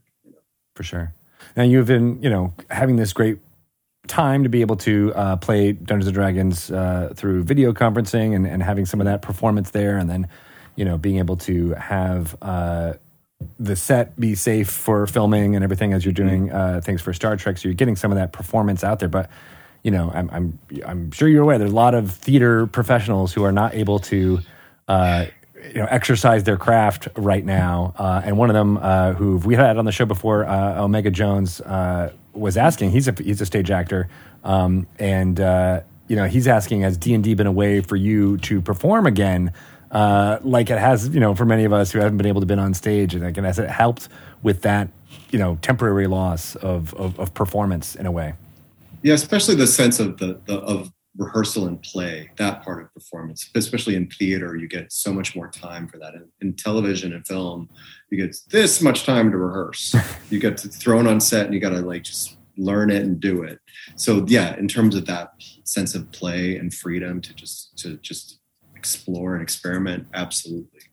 And one of my friends from New York is an actor that we've been in touch about. Like, he's responded to my little updates. It's like he's started playing recently, and I know he shares something similar. That it's been a great source for him. Oh, that's cool. Of an outlet. I wish I'd known that he was interested, because like now I have people in New York. Now I'm like looking forward to when we come out the other side. I know there will be in New York, like in person. Yes. Oh yeah. At some point, gotta play even on if it's Monday. a little short term. Well, who knows? Like, on all this character development that you do, who knows where these characters might find themselves in your real life? You could be pulling parts of their backstory for characters you're playing on stage. Absolutely. Do you have any desire to play a bard, someone that sings at the table? I played a bard in that one shot, nice. Sort of French Canadian inspired tabaxi. So we love the tabaxi. Yeah. So, and he played a fiddle. That was because it was the Wild West. So his fiddle was his instrument. And nice. And he did in fact send a fire. I used the feat. We played like little higher level for this one shot, so we could have more stuff to do. Nice. And fiddled out a fireball, and then sang little bardic fiddled inspiration. out a fireball. That's awesome. Yeah. Yeah. You're the only one who could do 525,000 damage in one round. Mm-hmm. I am very proud of you, Greg, for an hour and 4 minutes before you made that reference. I like to say I was holding on to it, but it just came out at the right moment. No, that was it dropped at a good I think moment. any DM would give you that damage. Yeah. For sure. Yeah. So you talked about maybe DMing yourself and being, kind of curious about homebrew worlds and creating, stories on your own, which seems very in your wheelhouse, considering that you did write a short story or that's going to be published. Yeah. Come this summer. Yeah, I believe it's coming out this summer. I got asked by this woman that had actually been on at a Star Trek junket. So she does some journalism stuff. Her name is Swapna Krishna. She writes about nerd stuff. She writes about space stuff.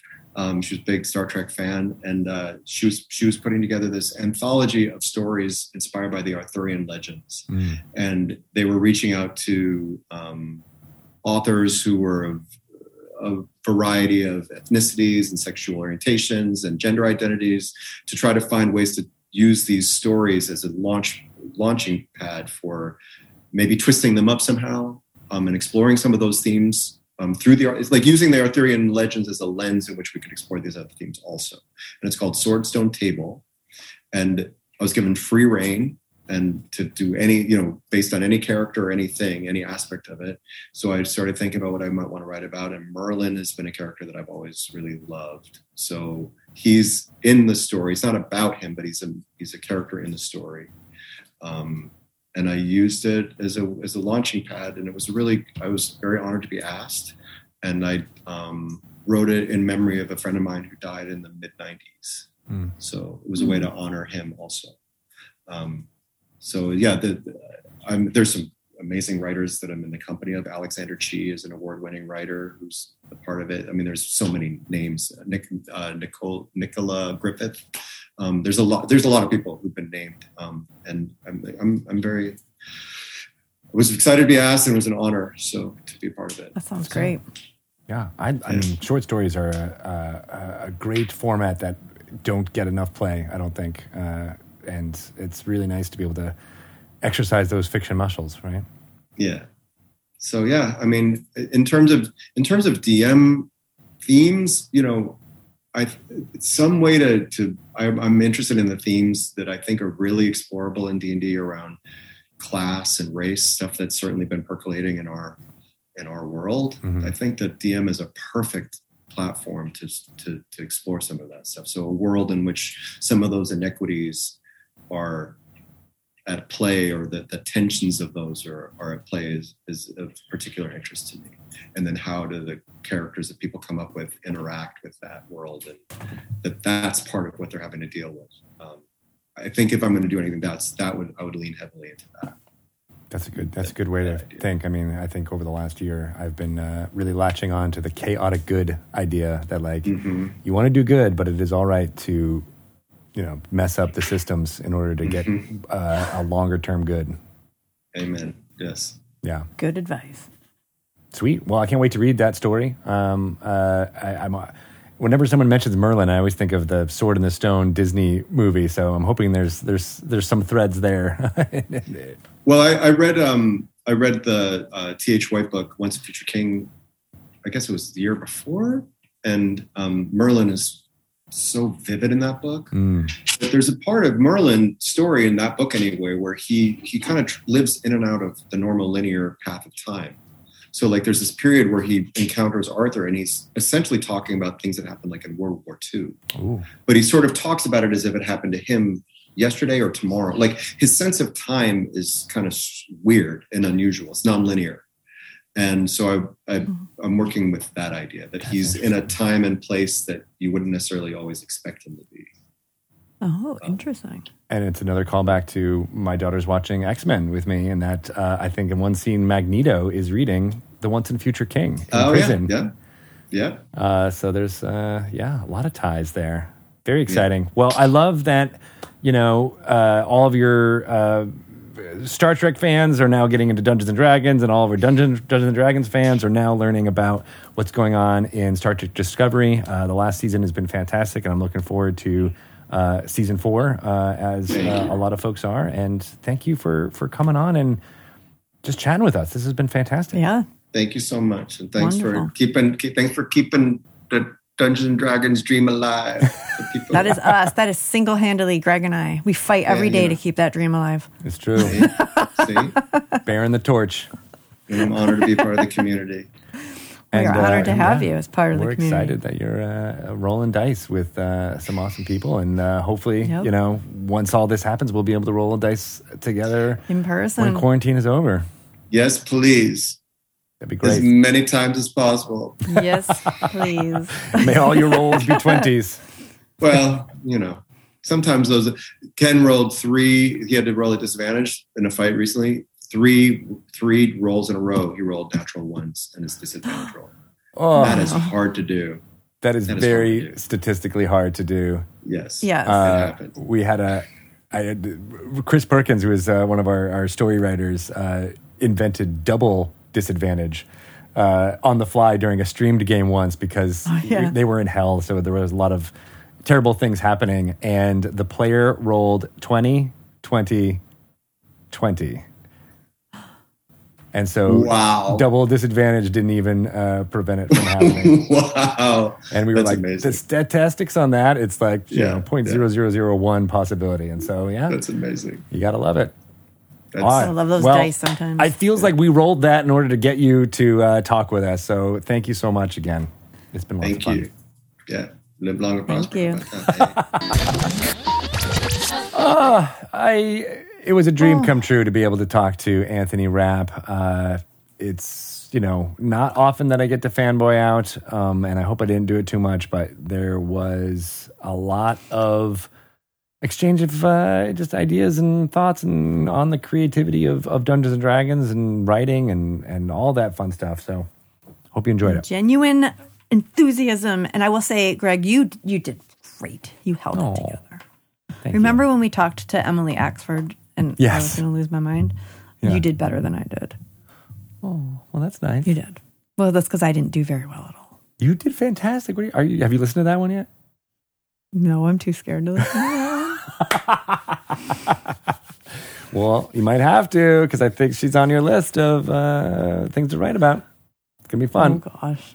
Yeah. But this was fun. I mean, I know. Gosh, it's so weird because that Anthony being, a Broadway actor, award winning, and so many known in so many movies, and we're just sitting here talking to him about D&D.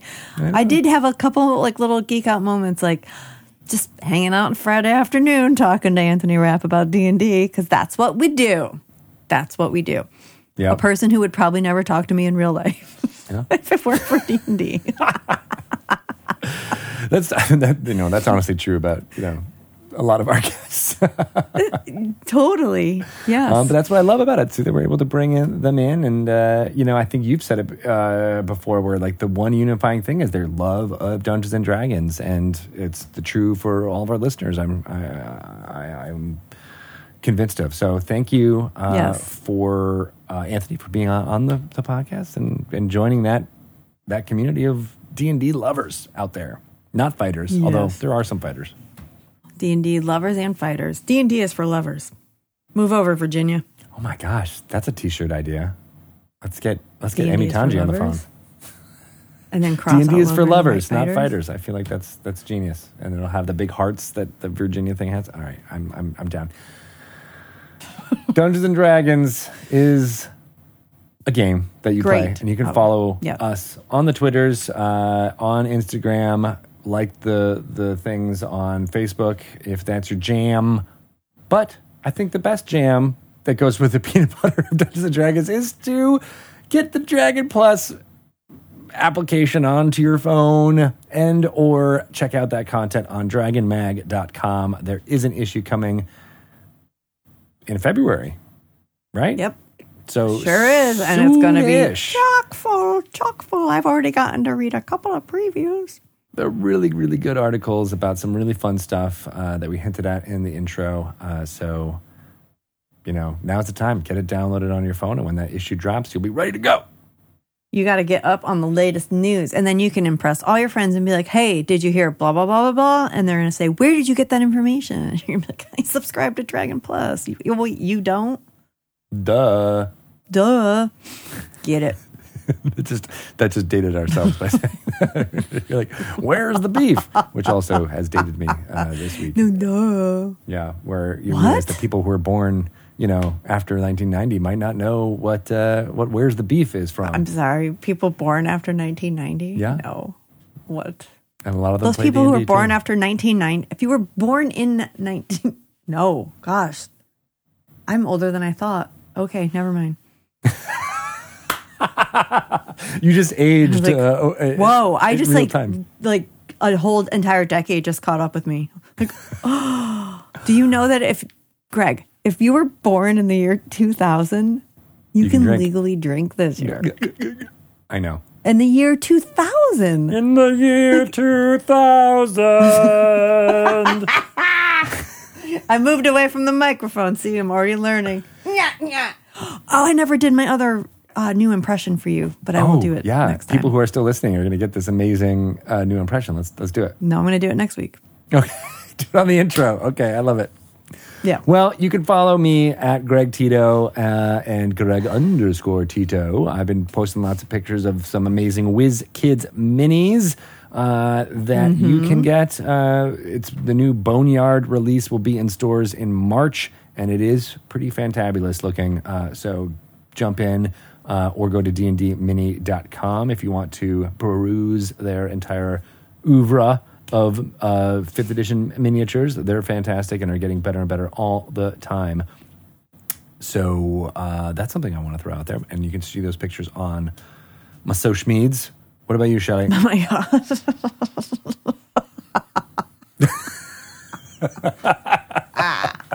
What? Not everyone calls it social medias. No, they will now. Heard it here first. Yeah. You're Right. at Shelley Moo, I think, on Twitter. I'm right? at Shelley Moo on Twitter and Instagram. I post some pictures and stuff. And sometimes I write about The Bachelor. I heard that. You said you write about The Bachelor? No. Sometimes I do. You're very, very, very quiet when you whisper. You got a stage whisper like this. I like to recap The Bachelor. Well, speaking of bachelors, Yes. Daryl Two Shoes does not currently have a mate, but he has been got a reunited litter mate. with his litter mate and sister, the amazing Drunky Two Shoes, and their ongoing adventures. They are currently on a small boat on the sea, on the Sword Coast, and going towards the metropolis of Waterdeep. And we have gotten some information that Daryl has been working with an organization that is suspecting of a group of doppelgangers might be infiltrating important posts in Waterdeep and beyond in the Sword Coast. And I believe that my friend, Stanley, what's his name? His name was Shoot. Salamar. Salamar. Okay. Okay. He's a very Fabio-looking, muscled Yes. man with flowing blonde hair, and he said he did not want to go into the harbor of Waterdeep, Right. but that he would drop you off near it. Okay, so how near are we talking, Sal? I know a cove about 15 miles to the south that We can do could that. be a safe point for you to get off. We'll do it, I guess, but I'm going to miss you. You will. Well, you don't have to leave. I have to go with my brother. You can stay. I have spent the last 4 years trying to find him. It is rare for me to have a connection with anyone, but I do feel there is a connection between us. I do. I feel that as well. Maybe you'll come back for us once Daryl is finished with his business? Well, how will I find you? Well, I don't know. But maybe we can just pick a meeting spot and a time. Okay. Or maybe I could convince you to stay with us? And do what exactly? I don't know, Daryl's got some like business he's got to conduct here. I mean, while he's doing that, you and I can just like hang out. I am, and you had done a persuasion roll to try to get him to drop you off, and he agreed for that. But if you're asking him to stay, that's going to be another persuasion roll if you want to push that forward. About an 11. An 11? Not feeling very persuasive today. He says, that does sound like it, could be a fun change of pace, but... And he kind of takes a deep breath and looks out on the water as the wind is blowing his hair, and he says, yes, I'm married to the sea. You belong to the sea. I can see that now. Thank you for your assistance. Okay, when are we going to be at that cove? He says we should get there in the hopefully by the time night falls. Okay, all right. Daryl, we're going to get dropped off at a cove about 15 miles south of Waterdeep. Drunky doesn't have a good memory, so just But you just rattled it off. That's exactly what I said. So, is that going to work for you? Of course. Yes, we shall be able to meet my contact in time. Excellent. Make my report. I hope this is worth it. I really hope this is worth it. It is worth it for us to be able to be together again. Yes, it is. I'm glad you're safe, sister. I'm glad you're safe. I've been looking for you.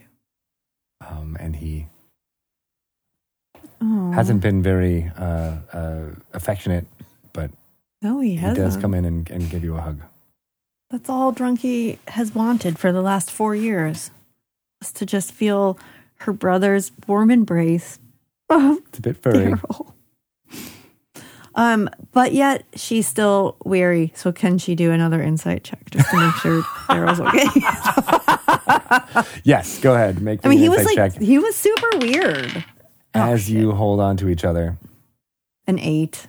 An 8. She's just lost in the moment. You get a, as you do with any hug, you kind of like breathe in if it lasts a little bit longer. And the smell and, it really just brings you back to the memories of, tussling with each other and when you were little and,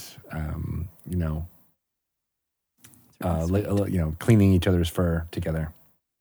Aw, that's really sweet. Yeah. So we will pick it up next time with you landing back on dry land and perhaps going to the city or wherever. Can't wait. Drunky's contact is going to have you. Sounds good. All right. Thank you. All right. I rolled a 6. That means it starts raining. Uh-oh. Cats don't like rain. Cats don't like rain. You're definitely getting running down to the aft cabin. For the next few down hours. Below. Okay, so you guys go down below. Excellent. Yep. All right. Well, we'll pick it up there. Yay! Thank you. Man, I so want to double cross you, but I also really want to have some nice moments as well. What? I don't know. You're so suspicious that I want to be like, oh, yes, he is bad. But he was being weird. He was looking at Drunky weird. And he's talking about the doppelgangers, and now I think he might be one. I don't know. I'm just a little freaked out. You've changed. You're no longer the trusting, affable, drunk tabaxi that you used to be. It's life has hardened her up. Yeah, and well, maybe that same thing has changed Daryl. The same time period has changed Daryl. That's really sad. Okay. Happens to all of us. The last year's been hard. Life will really just take a big old bite out of you. But then there's D&D and Dragon Talk that brings us all back together again, Shelly. Lifting up. Lift you up where you belong. 525,000 damage on you. I think that if you ever get your D&D musical off the ground, I think Anthony's going to be a definite yes.